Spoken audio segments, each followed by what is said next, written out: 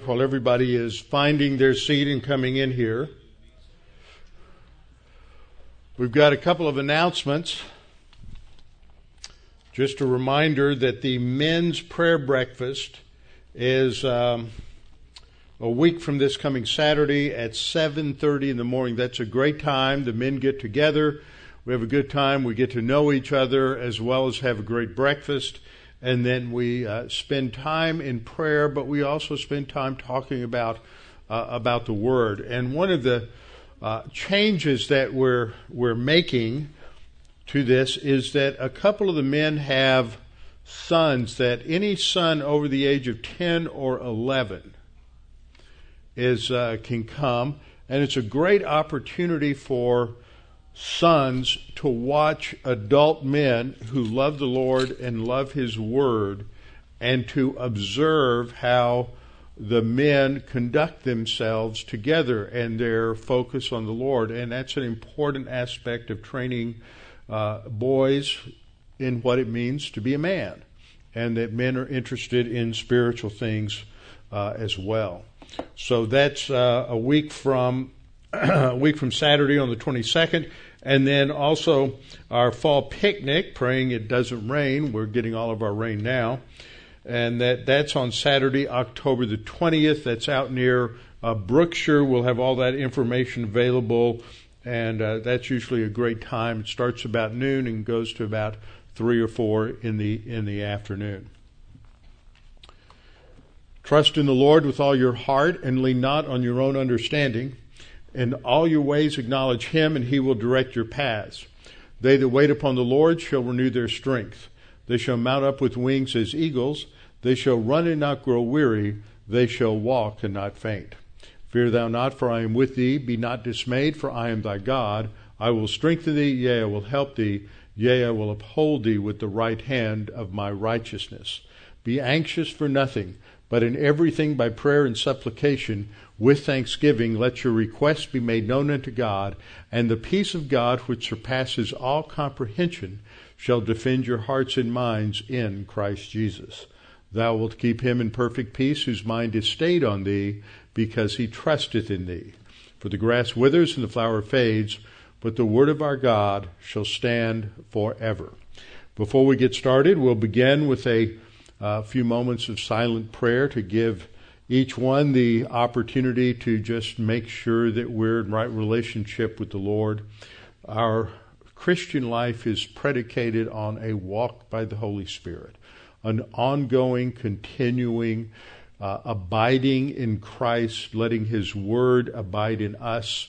But when we sin, that rapport with God is broken. Enjoying that relationship, the joy of our salvation is broken, and so it is restored through confession. Simply admit or acknowledge our sin to Him, and He forgives us of those sins and cleanses us from all unrighteousness. So we'll have a few moments of silent prayer, and then I will open in prayer. Let's pray.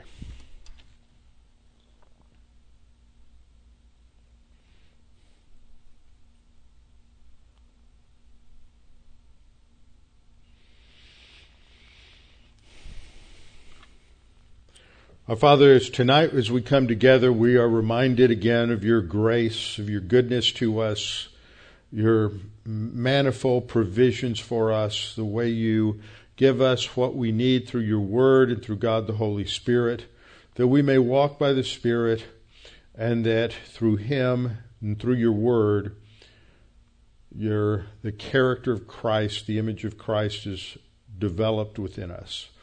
Father, we pray that as we study your word tonight and we continue to talk about worship, that we may take this to reflect upon our own mental attitude. For worship takes place within each of our own minds. It is our own mental attitude. It's not determined by external things, but by our own focus, our own volition, our own decisions to focus upon you. And we pray that you would help us to understand how this can be enhanced in our own life, especially through our reflection upon your word.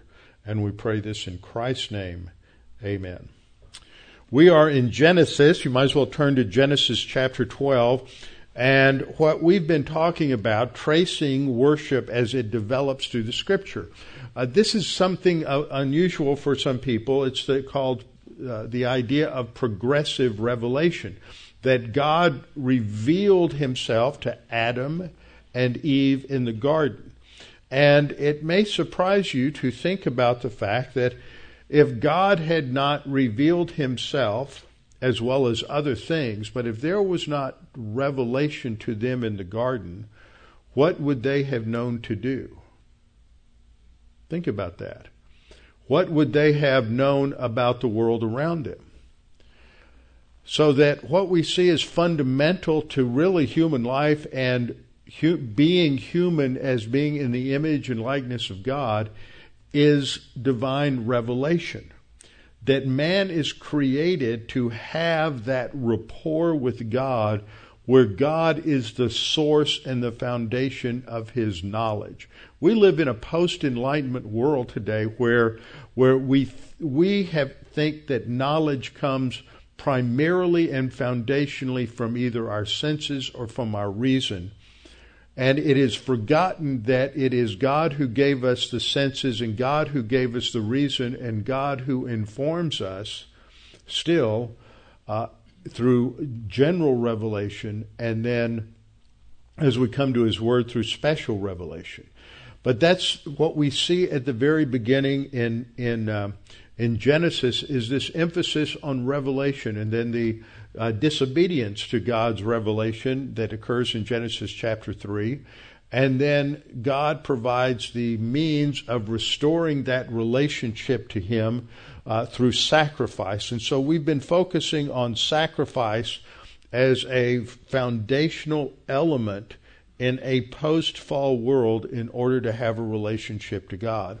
So what we have seen is that failure to know the Word leads to a breakdown in worship. And that's important for us individually, that the Bible is, to coin a word, logocentric. It is word-centered. Logos is the Greek word. It's the word for the Word. It is the word also for the written word as well as the living word. In the beginning was the Logos, and the Logos was with God, and the Logos was God. So the Bible is Logos-centric, and we need to be Logos-centric and theocentric, or God-centered, in our lives. Otherwise, we don't have worship. Worship is not me-centered. It's not egocentric. Worship is not man-centered. It's not anthropocentric. Worship in the Scriptures, we see it developed, is always related to the response to divine revelation.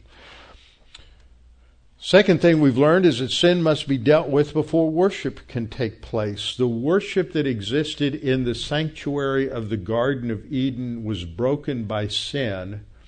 God had to restore that, and he did so through teaching them about sacrifice when he clothed them with animal skins.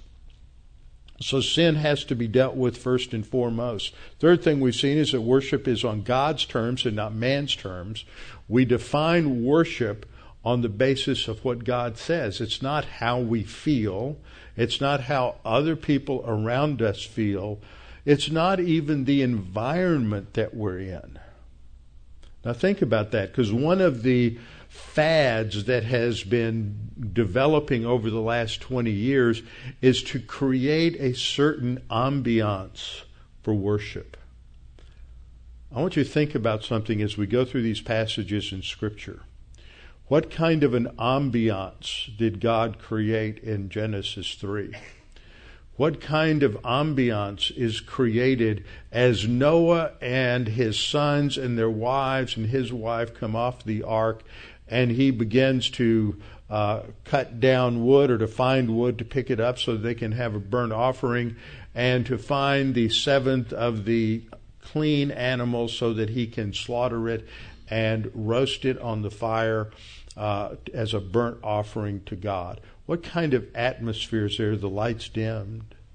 Does the music come up slowly? Is there a little fog machine that blows smoke out to create the right atmosphere?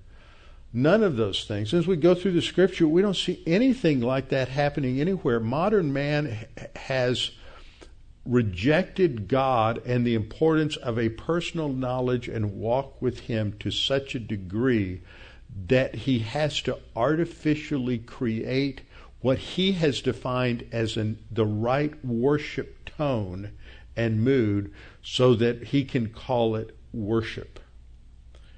But what we see in the Bible, and some things I may read tonight if we get to it, is that worship comes as a result of our personal understanding and walk with God and our reflection upon that and how that impacts our own soul.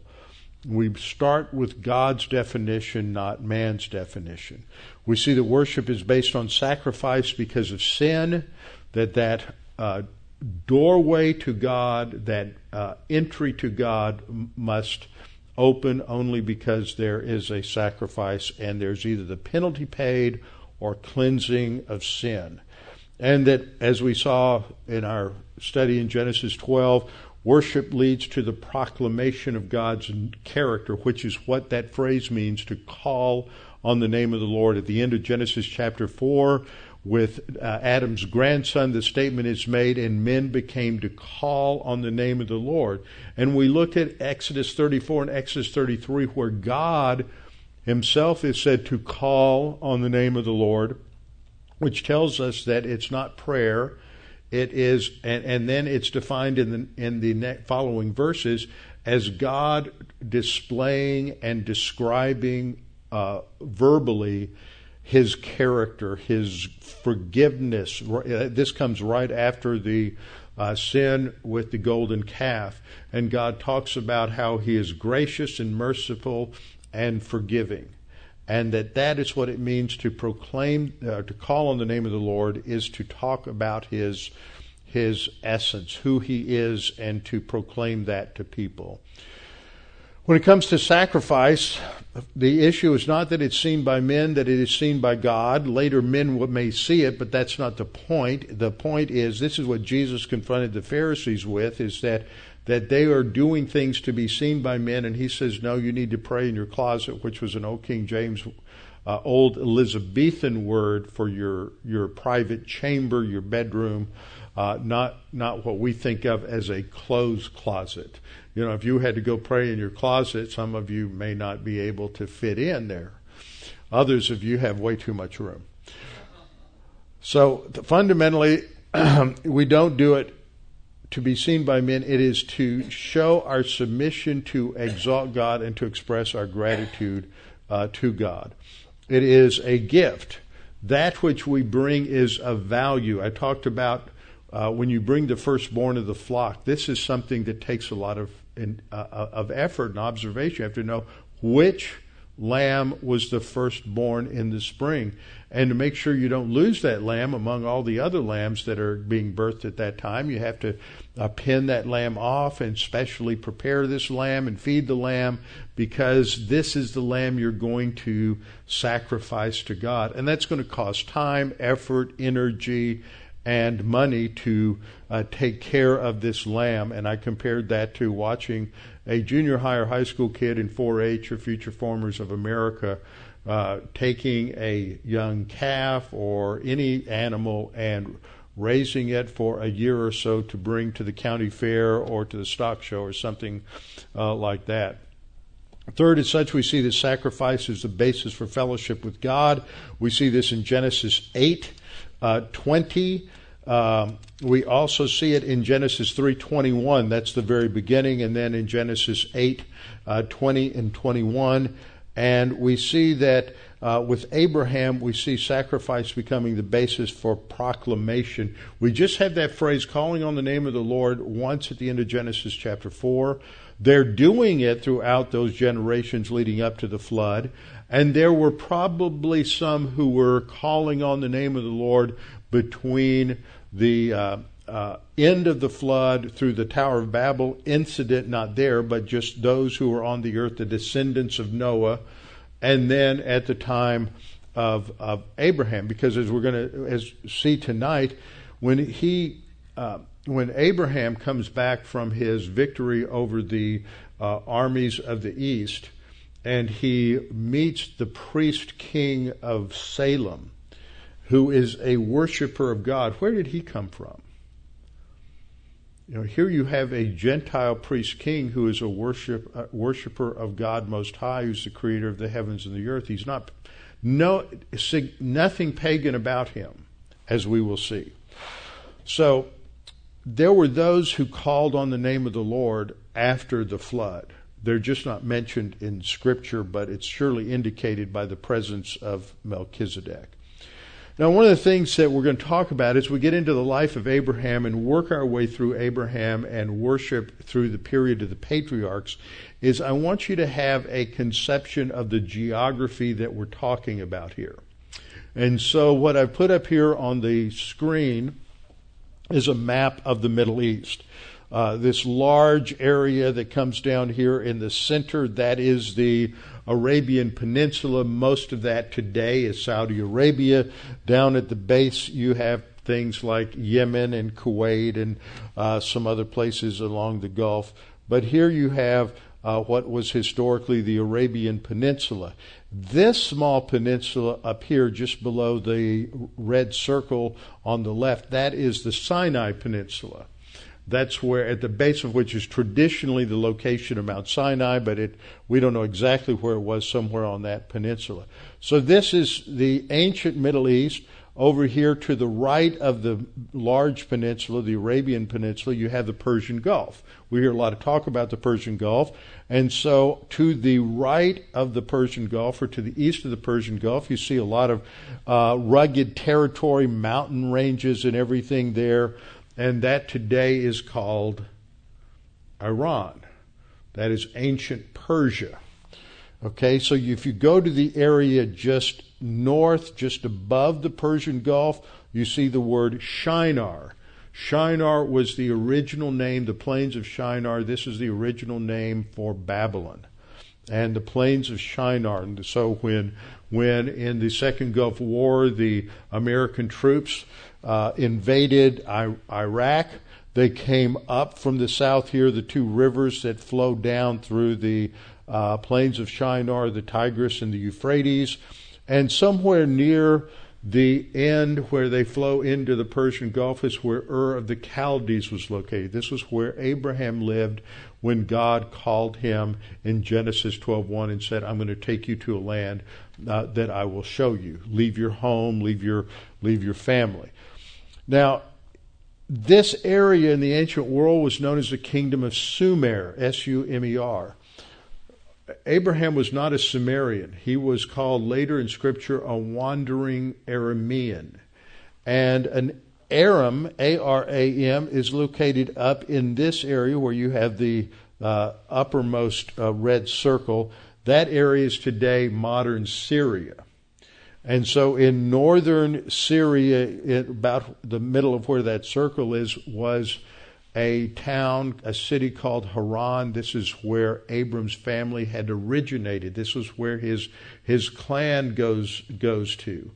And he had left and established himself. He was probably a merchant of some sort down in Ur of the Chaldees. And so he leaves and he goes back to Haran until his father Terah dies. And then he still has his nephew Lot with him. And he leaves there and comes into the center of this area, this circle on the left, which at that time is the land of Canaan. Okay, so that gives you your basic geography, your basic orientation.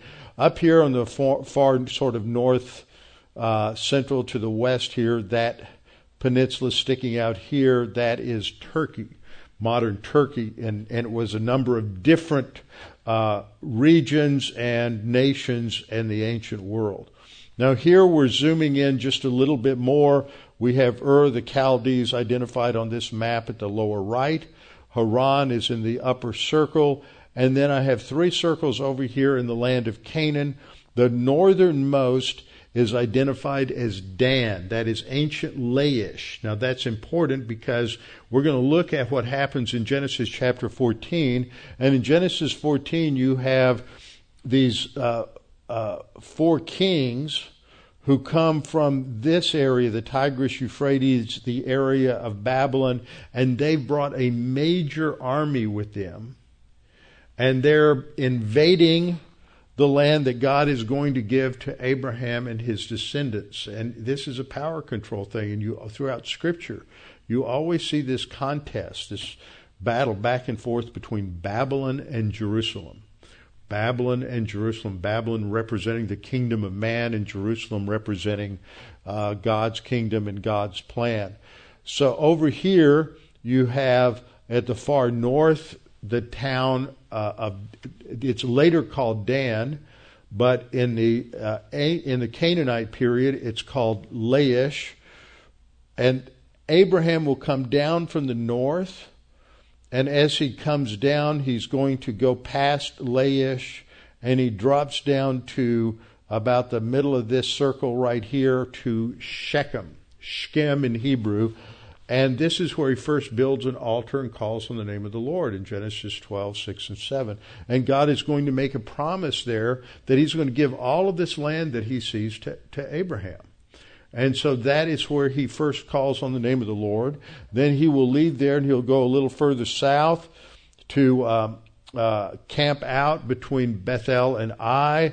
And then he goes past just this little Canaanite village called Jezreel, which is or Salem, which later is renamed Jerusalem. And then he'll go further south down to Beersheba.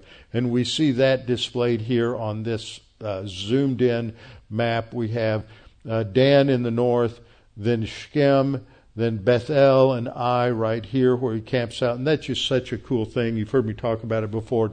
First time I was driving on that highway, and we stopped, and the guide said, over here on your left is Bethel, and you can see it from here, and over here to your right, you can see that hill. That's Etel. That's where Ai is located. We're right in the middle.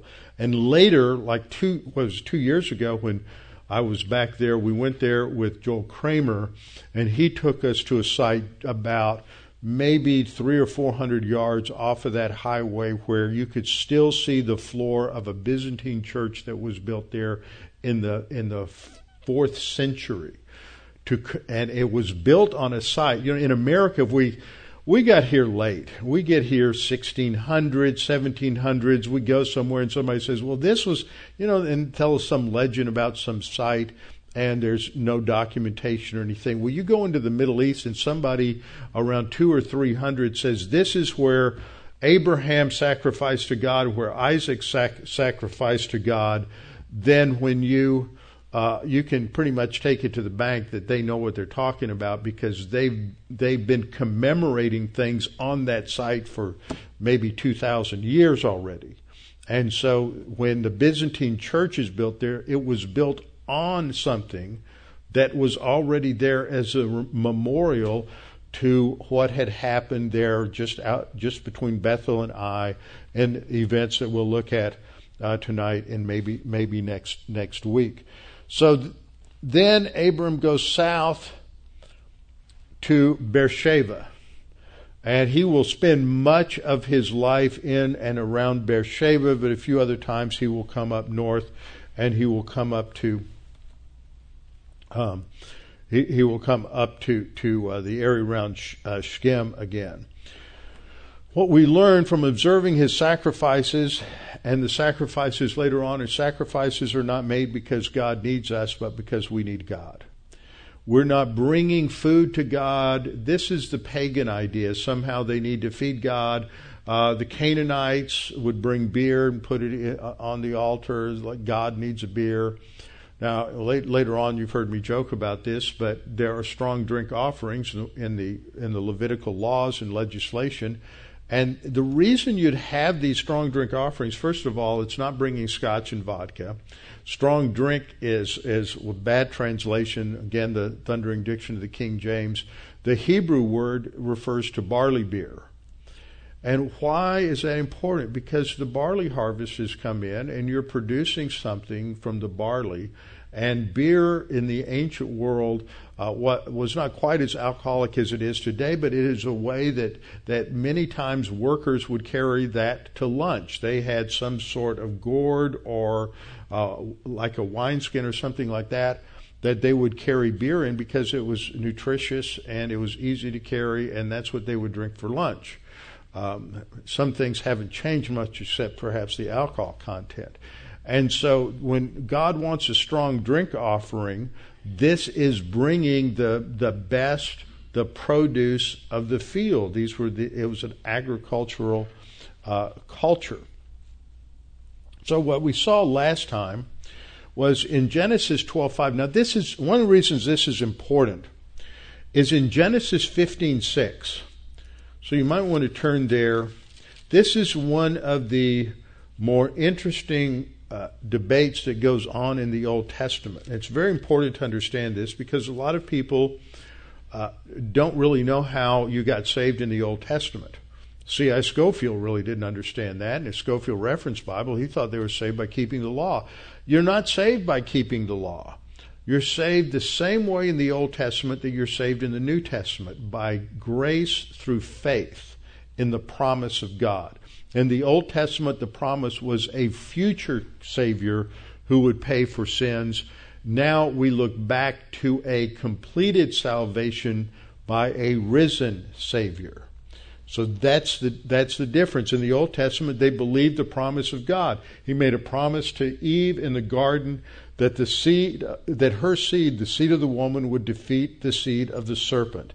And so they believed that. Now more is added as you go through time and through progressive revelation.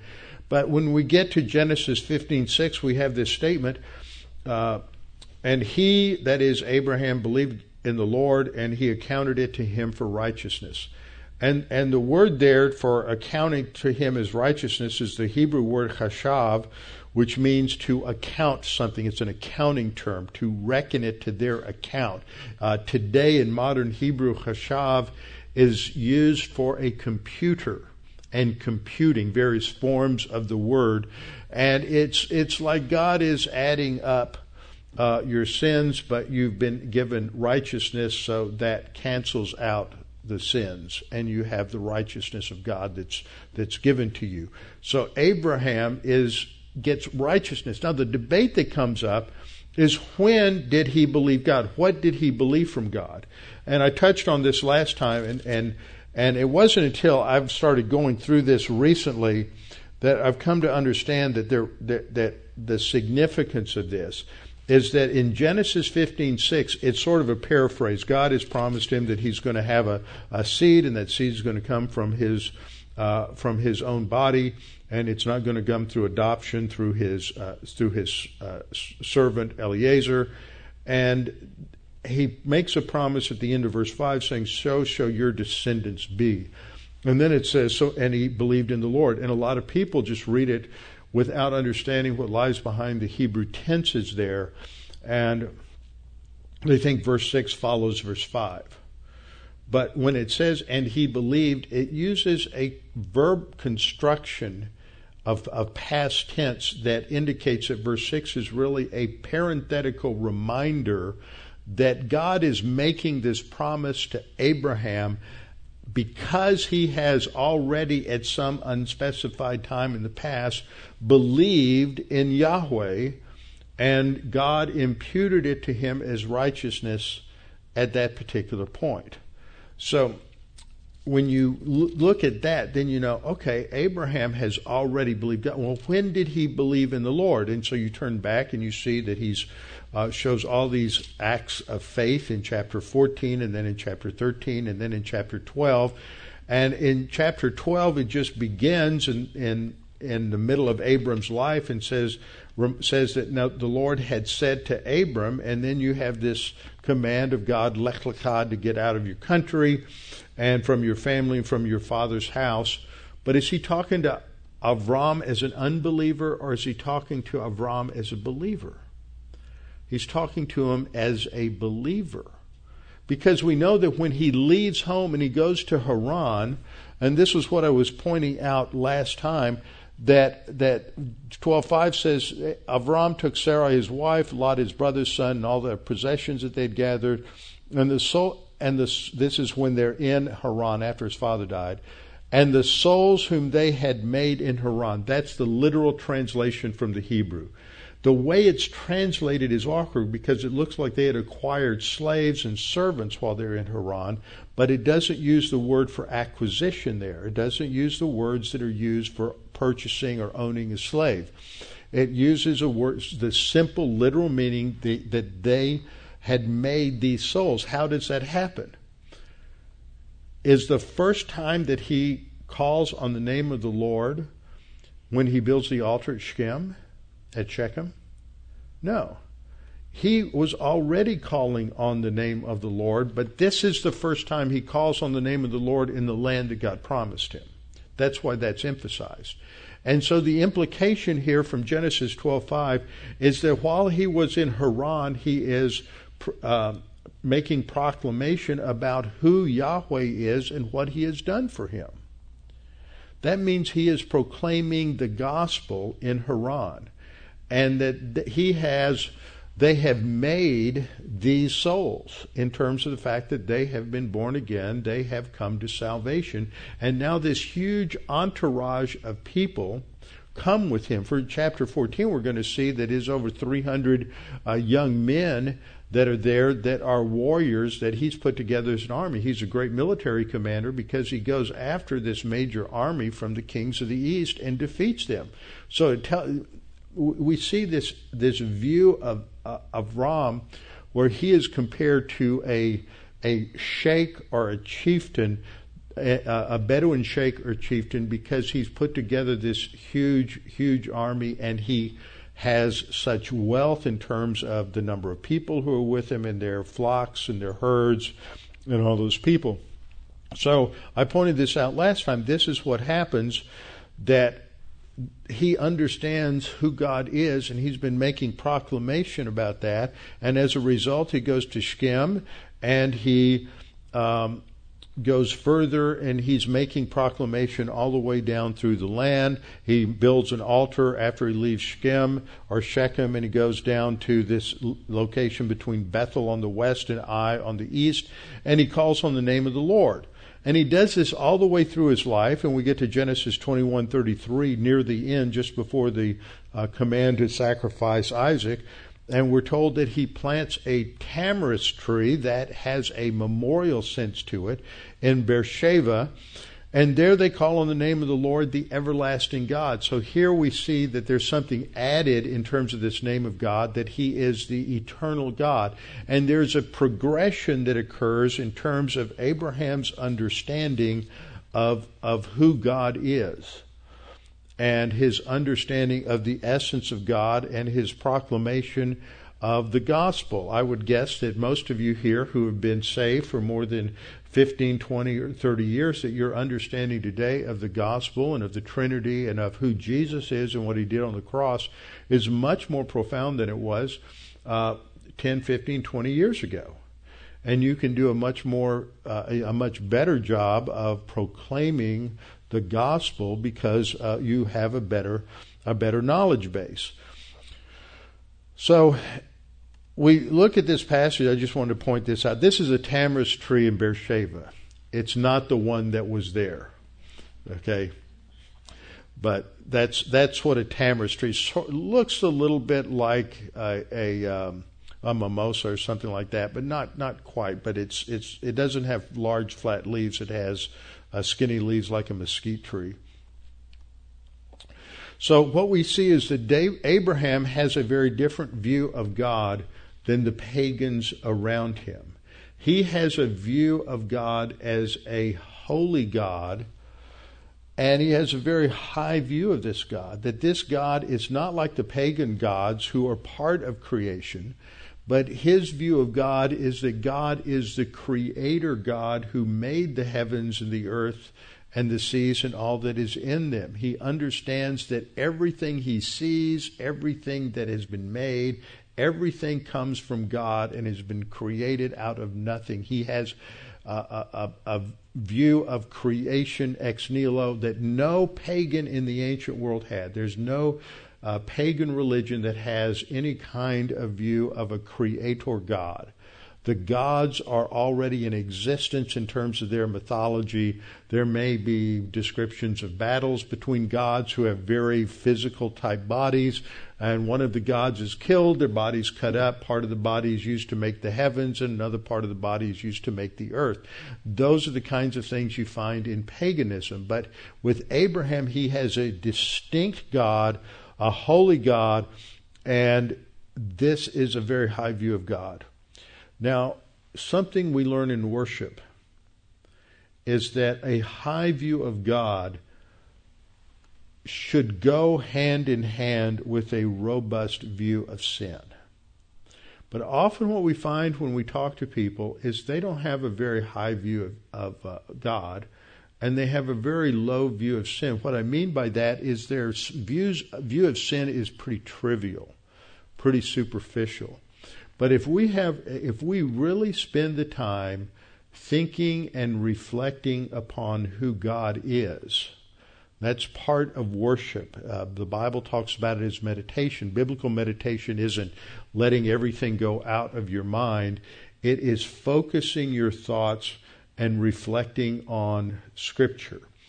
Bible study can be part of worship. As you sit at home, you go through your basic foundational way of learning the Bible, which is to read it. And then as you read some passage, you say, well, I wonder what that means. So you may do any number of things. If you've gone through the Bible Study Methods course, you can do word studies, you can break it down, you can look things up in a commentary, you can look to see how I taught the passage.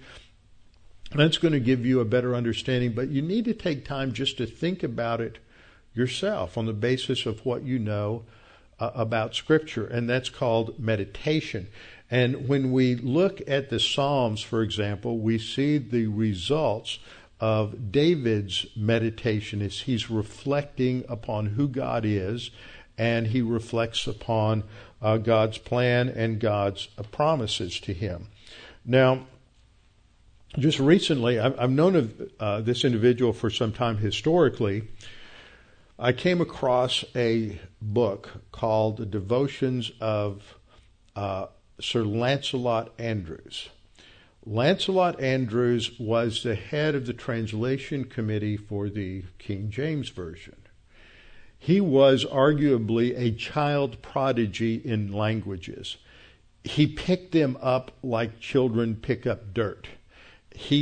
By the time he was 10 or 11 years old, he knew all of the biblically related languages, plus he was fluent in several other languages in Europe at the time. And he becomes one of the most profound language scholars and biblical scholars of his generation. He preached many times at the court of St. James, James I of England, who becomes king after Elizabeth died, who was the Elizabeth I, the Queen of England. He was considered by some to be the greatest preacher of his generation. He rises through the ranks, and he is the man, if you read in your King James or New King James Bible, the man who translated the Hebrew into the King James from Genesis through 2 Samuel, was Lancelot Andrewes. On my signature, on my emails, sometimes when I put it in, the closing quote is from Lancelot Andrewes. He said, "We preach not what men wish to hear, but what men at one day in the future will wish they had heard." That is a profound statement. He was a man of his time. We don't produce people like this. There are some people who do something like this. They like to journal and they like to write diaries. But that's not something that is endemic to our culture. But when you don't have television and you don't have movies and you're not constantly being entertained by your iPhone and your iPad and whatever else you might have that entertains you, then what do you do with yourself? Well, you think profound thoughts. You've heard me say on many occasions that one of the differences between the classic hymns, I want to talk about what I just said a minute. For about 10 or 15 years, I've heard this phrase that so-and-so or something is old school. And it always rubbed me wrong. And I've thought about this recently, and old school is a term to minimize and dismiss something that may be very, very good, but it's considered old-fashioned, and it's treated as if, well, we just have to do it better now. And so we dismiss it with this term, it's old school. Let me use a fashion analogy. In fashion, you have fads and trends. We've all seen them come and go. But you also have certain things that are classic. A navy blue blazer is a classic. No matter what the fads do, a navy blue blazer is always in style. It's a classic style. You have certain dresses that women wear that are just classic designs. They're as much in style today as they were 20, 30, or 40 years ago. Purses, hats, because they're just of a classic style. And there are things about music and about hymns that are classic. They endure through the ages. Most of the, quote, contemporary Christian choruses that were sung when I was in college and later in my 30s in a church I took over in Irving are no longer sung. They're not classic. They will not endure. They are something that are just ephemeral, and they'll blow away in the breeze because there's no depth to them. They're not the product of somebody who has reflected profoundly and has been impacted profoundly in the depths of their soul. At the time of Lancelot Andrewes in the late 1500s, early 1600s, the people would write down their thoughts, and they would compose prayers and think through those prayers. And those prayers were deep and profound reflections and personal reflections of the Word of God. After Lancelot Andrewes died, it was discovered that he had been writing down his prayers. He would write them down so that he could concentrate, so that he could reflect and pull up key phrases and ideas from Scripture which he knew, and he wrote them down so that he could pray those prayers, and they would not be just something off the top of his head of the moment of the day. And that's not something that was unique to him. There are books and books of these kinds of things that were produced in the Church of England and among Puritans and separatists during this period of the 16th century. And so I have downloaded this. I'm going to read some of these as we go through the coming weeks to give you an idea. And this was never written to be seen by anybody.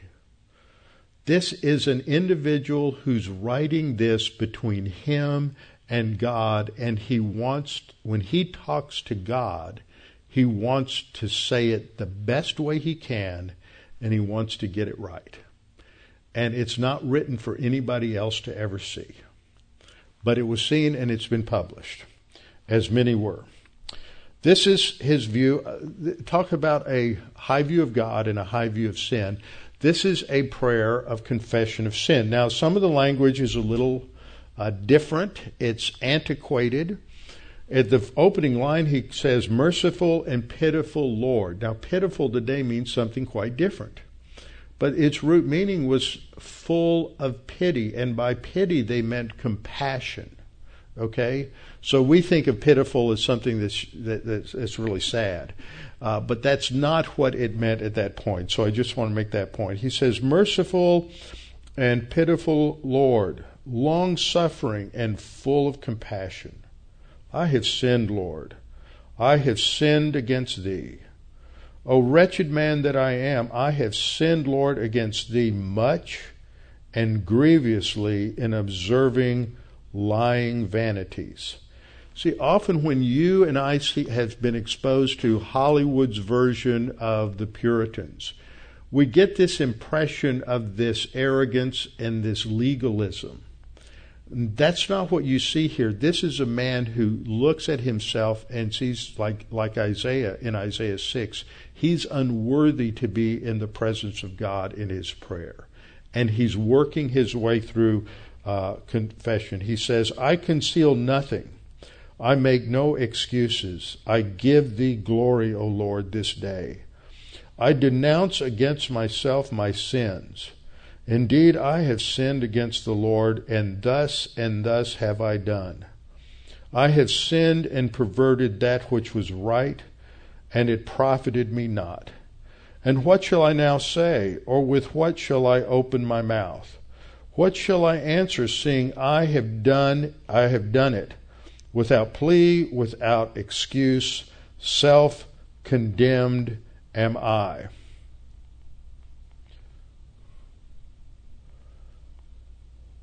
I have destroyed myself, O Lord. Righteousness belongeth unto thee, but unto me confusion of face. And thou art just in all that is brought upon me, for thou hast done right, but I have done wickedly. And now, Lord, what is my hope? Art not thou, Lord? Truly my hope is even in thee. If hope of salvation remaineth to me, if thy loving kindness vanquisheth the multitude of my iniquities. O remember what my substance is, the work of thy hands, the likeness of thy countenance, the reward of thy blood, a name from thy name, a sheep of thy pasture, a son of thy covenant. Forsake not the work of thine own hands. Hast thou made in vain thine own image and likeness? In vain if thou destroy it. And what profit is there in my blood? Thine enemies will rejoice. May they never rejoice, O Lord. Grant not to them my destruction. He goes on for 3 more pages. That's just the prayer of confession. But what that tells us is this is a man who has thought about the Scripture. He's read it. He knows what it means. He's gone to Bible class. He's done his Bible study. And what it brings him to is a personal face-to-face encounter with the holy God of Scripture. And as such, he knows he is not worthy to even come to him in prayer without first confessing sin. And you read through it, he understands grace. He understands his sin is paid for. But confession doesn't mean to treat sin cavalierly or lightly. And I'm not saying that we need to be going through this, but what I'm saying is that when we think about worship, it's not superficial. When we read the classic hymns of the faith, we see that the people who wrote those thought deeply and profoundly about who God was and what God had provided for them. There is a depth there that continues through centuries. We sing these hymns generation after generation, decade after decade, century after century, because they are classic and they teach and reflect upon the basic doctrines of Scripture. And that's what we see there. It shows that he has a very high view of God and a very high view of sin. And many people who are grace-oriented have a low view of sin. When we reflect on what it took for Christ to pay for our sin, it might give us a greater appreciation of the damage. Sunday morning I talked about the reparation sacrifice. That's the word that's used to describe Jesus' sacrifice on the cross. Someone asked me, said, well, what all did Christ have to pay back? In what sense did man defraud God? Well, God created the heavens and the earth and the seas, and everything was perfect, and by one decision, man destroyed everything that God had made. That's a pretty serious defrauding. Jesus Christ paid for all of that beyond anything than we can possibly imagine. He did everything 10 times over by the payment of his death because of sin. And that's something to reflect upon, not to mire ourselves in some sort of guilt trip or anything like that, but because it should lead us to a wonder of God's grace and forgiveness. We look at what happens, as I talked about before in Exodus 32 about the golden calf incident, and we see God declaring his name, calling upon the name of the Lord, God doing it. What's he doing? He's emphasizing his loving kindness, his graciousness, his mercy, forgiving to the 1,000th generation. And all of this describes how the depth of his love and his mercy. How frequently do we stop and spend 15, 20, 30 minutes just thinking about how that impacts our own life? That's what builds in us a profound spiritual maturity and depth. And that's what we see when we read some of these types of things. And as I said before, they're not written to be read. They were just someone's individual private reflections upon God designed to help them focus more in their own prayer life. So we come to Genesis 14. Genesis 14 is a story of this war that takes place. And you have in the days of Amraphel, king of Shinar, Arioch, the king of Elasar, Chedorlaomer, king of Elam, entitled the king of nations. The real leader in this group is often said to be Chedorlaomer, when the first one listed is Amraphel, the king of Shinar. Shinar's Babylon. He's the real leader of this coalition. And they come in, they're going to make war with the 5 kings of the valley, which include the 2 kings of Sodom and Gomorrah. Now, these aren't great kings. These are territorial rulers over the area of Sodom, the area of Gomorrah, the area of Admah and Zeboim and Bela, which is called Zoar. So they come in, they swoop down, and they destroy these towns, and they capture all the plunder that they can, including the sheep and the herds and everything, and they move south of the Dead Sea and then back up to the north. And among the captives, it doesn't talk about them killing anyone, but they take Lot and his wife and his daughters captive, and they head north. And so Abraham hears that he's been taken captive in verse 14, and he takes 318 trained servants. Often we move past that pretty quickly. This is his security team. These are his shomerim, to use a Hebrew word that was used by the precursor to the IDF, the Watchers. These are trained warriors, and he's going to go into combat. Now, it doesn't say these are the only ones that were there. He took some of the Hittites from the area with him, but they go up and they go in hot pursuit of these 4 kings as they head north. And so they have attacked these cities on the west side or east side of the Dead Sea. Here's Zoar, where we believe it is, on the southern tip of the Dead Sea. And so they've come around to the the west side, and they've headed north. And Abram and his men are going to overtake him at the Canaanite city of Laish. Now, one of the interesting things, we do this when we go to Israel. We go up to Tel Dan, and this is the ancient Canaanite gate at Laish. You're looking at a gate that Abraham looked at. Isn't that cool? Abram probably went right by this gate on his way, and he may have even gone past it on the way back. So this is the size of it at the archaeological dig. Actually, the picture on the left was taken 12 years ago. The picture on the right was taken this summer. And this is the model that they've put together so that we can see what this gate would have looked like when the city was strong and when it had its walls around it for protection and all of that. And they've got little figures down here on the steps walking up to the gate. Here's a close-up on the right of what we see on the left.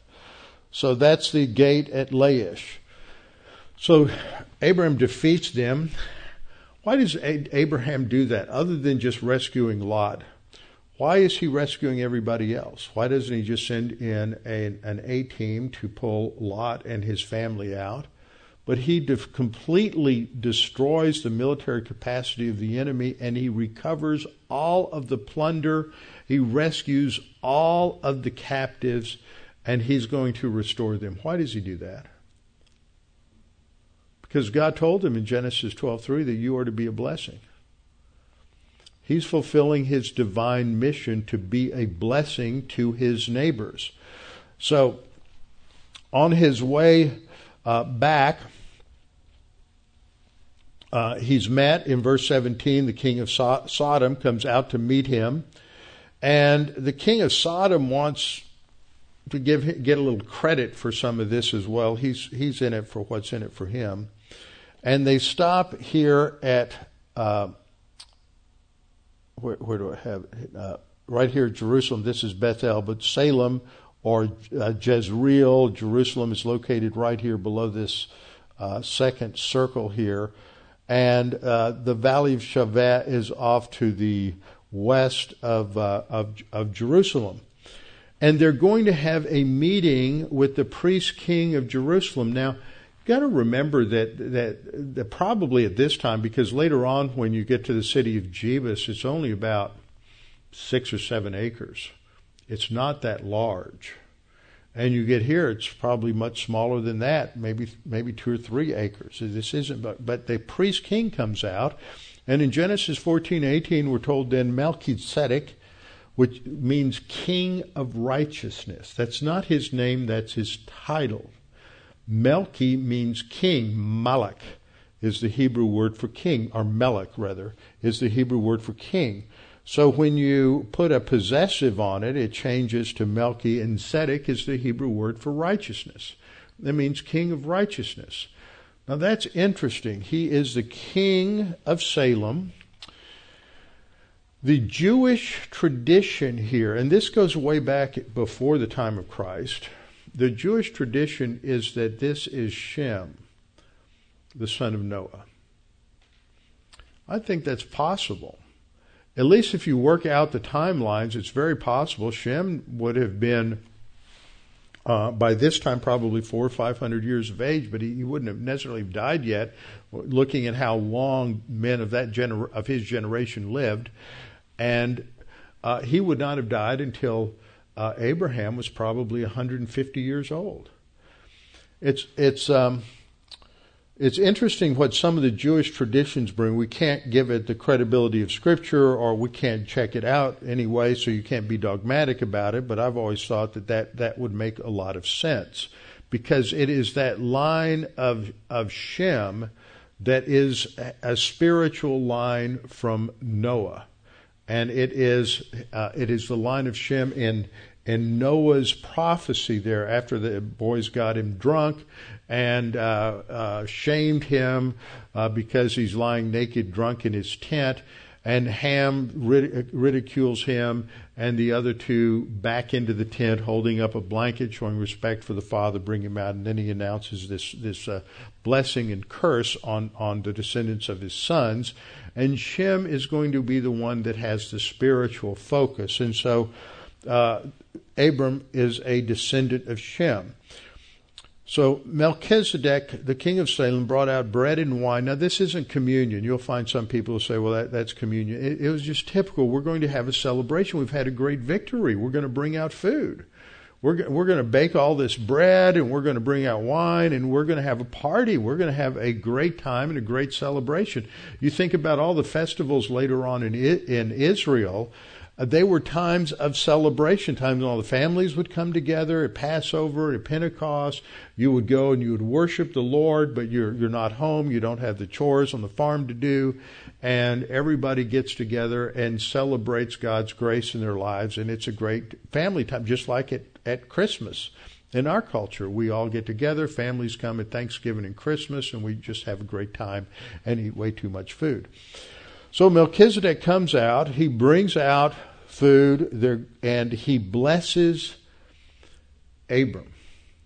he pronounces a blessing on him, and he says, "Blessed be Avram of El Elyon," is the Hebrew. El is the word for God.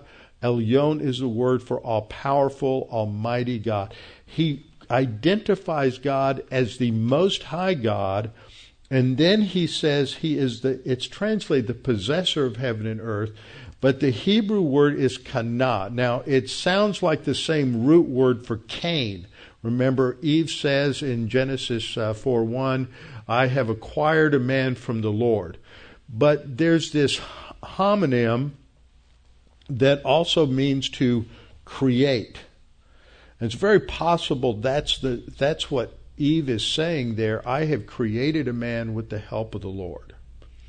And so you have this word, and according to Brown Driver Briggs, which has been a standard Hebrew lexicon, says that this word is used of God as originating or creating.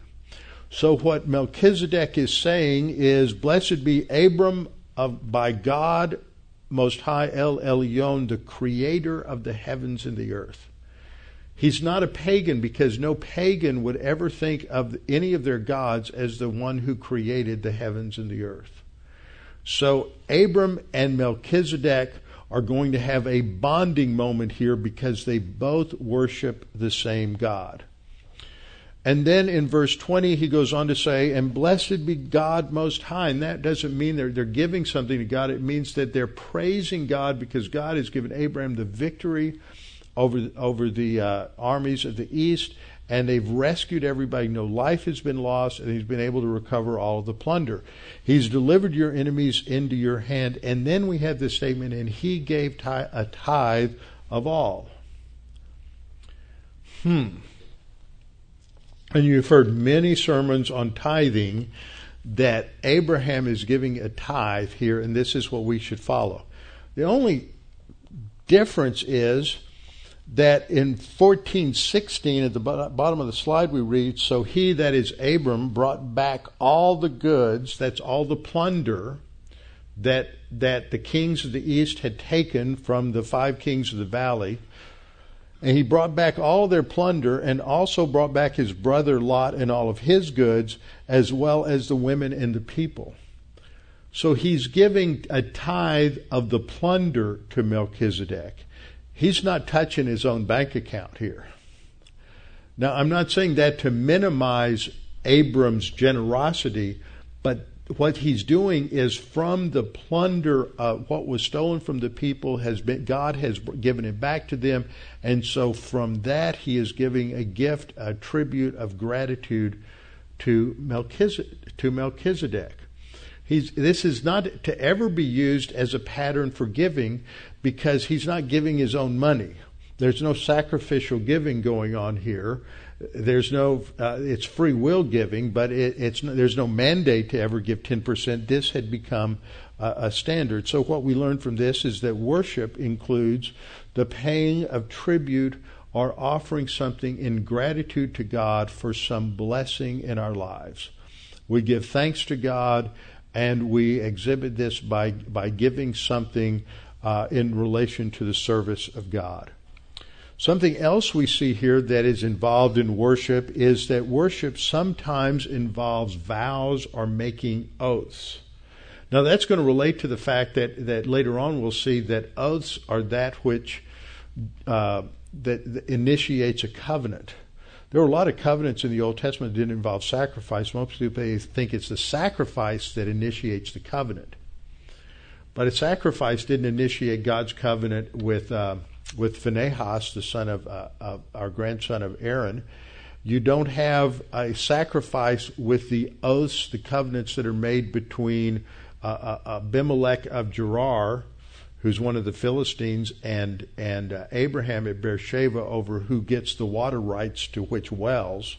There's no sacrifice. There's just an oath that is sworn. It's the swearing of the oath that initiates a covenant.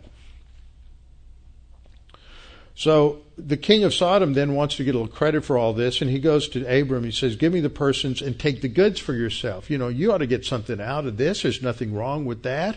Give me the people and take the goods. But Abram says to the king of Sodom, I raise my hand to Yahweh. He's sworn an oath, God Most High, El Elyon, the creator of heaven and earth, that I will take nothing from a thread to a sandal strap, and that I will not take anything that is yours, lest you should say, I have made Abram rich. Except only what the young men have eaten, and the portion of the men who went with me. And these describe the sons of the Hittites from around Hebron, Aner, Eshcol, and Mamre. Let them take their portion. So later on, as we go through this, we'll see that in Abraham that worship involves rituals. And in Genesis 17, we have the ritual of circumcision. In the church age, what you'll often see people do is they will relate this to the new covenant, which is alleged, which many people think is in effect today, and it's not. And so they say that it is the Lord's table. That's not the analogy. The analogy is baptism. Baptism is that which, spirit baptism, is that which makes the church age believer unique and distinguished from all other believers. That is the sign of the church age. It's not communion. It is baptism by the Holy Spirit. That is what is unique in our identification with Christ in his death, burial, and resurrection. So worship involves rituals. That would include why we do water baptism or Christian baptism, is because that is a teaching aid to teaching people about positional truth and baptism by the Holy Spirit. We also see in Abraham that worship involves intercessory prayer. What happens in Genesis 18 is that he finds out that God is going to destroy Sodom and Gomorrah, and he goes and he's basically interceding with God to allow Lot and his family to escape before God judges Sodom. Later on, Abimelech, who is the king of Gerar, he pulls the same deal with him that he did with the Pharaoh down in Egypt, and he says, Sarah's my sister. That was a half-truth because she's his half-sister. He says, Sarah's my sister, not my wife. And so Abimelech puts her in his harem. And then God begins to bring judgment upon all the people in Abimelech's household because he's got to protect Sarah and the seed from any kind of involvement from another male other than Abram. And so they all get sick. And so when Abram realizes this, he confesses his sin, takes ownership for it, and then intercedes with God to restore their health and their strength. And so we see that worship is obedience, and worship is Abram being a blessing to those around them. And then two more things, and then we'll be done with Abraham. In Genesis 22:14, after God provides a ram as a substitute for Isaac, and the whole scenario where Abram takes Isaac up to Mount Moriah to sacrifice him, and then God stays his hand. It was all about trust. It wasn't about that God really wanted Abram to kill his son. It was, are you going to trust me with the promise I've made to you? Do you really, truly trust me? I've given you everything you wanted, and now I'm asking you to give it all up, but I promise that you'll always have it. Are you really willing to trust me no matter what? That's what Genesis 22 is all about. And when God provides a substitute ram for Isaac, Abram calls the name of the place Yahweh Yireh, the Lord will provide. And this is in the mount of the Lord it shall be provided. And so God is the one who provides everything. And then last of all, worship involves burial by faith. I don't think it's right to take this to say that Christians ought to be buried. Some people do that, but that's not what I'm pointing out here. Pointing out here is that Sarah died, and in the ancient world, what you would have is that they would take you and they would put you in a tomb until the body decomposed and the bones were left, and then they would take the bones and they would put the bones into a pit, into a tomb, with your ancestors, and thus the phrase, you'd be gathered to your ancestors. And typically what would happen is that when Sarah died, they would take her bones back to Haran to be buried with her family, to have her bones gathered with her ancestors. But God's given them a new land. So Abram is going to buy the cave of Machpelah. He's going to bury Sarah there because this is the land. We are the ancestors. This is the land God has given us. I'm not taking her back somewhere else. What happens later on? When Joseph dies in Egypt, actually when Jacob dies in Egypt, what do? They take his body back and they bury him in the cave of Machpelah. And then when Joseph died, Joseph made them promise that when God delivered them from slavery in Egypt, what were they to do? They were to take his body back and they were to bury it in the promised land. And his burial site is in Shechem. And you can, to this day, and I've been there, go to the tomb of Joseph. So what we see is all of these things now are being developed for us to talk about worship, because Abram and his family understand that all that there is, all that they have, and all that the time that they have is all the Lord's. It's not theirs. And that's the mentality that's at the core of worship. We'll come back and talk about Jacob next time. Father, thank you for this opportunity to study, to reflect, to be reminded of your grace, but also of who you are as the creator God of all things. We cannot imagine this. We can sit and we can think and we can reflect, which we should do, but we cannot even begin to probe the depths of what it means that you are the Most High God, El Elyon, creator of the heavens and the earth, and how foundational it is to worship, to understand that you are the creator of all things.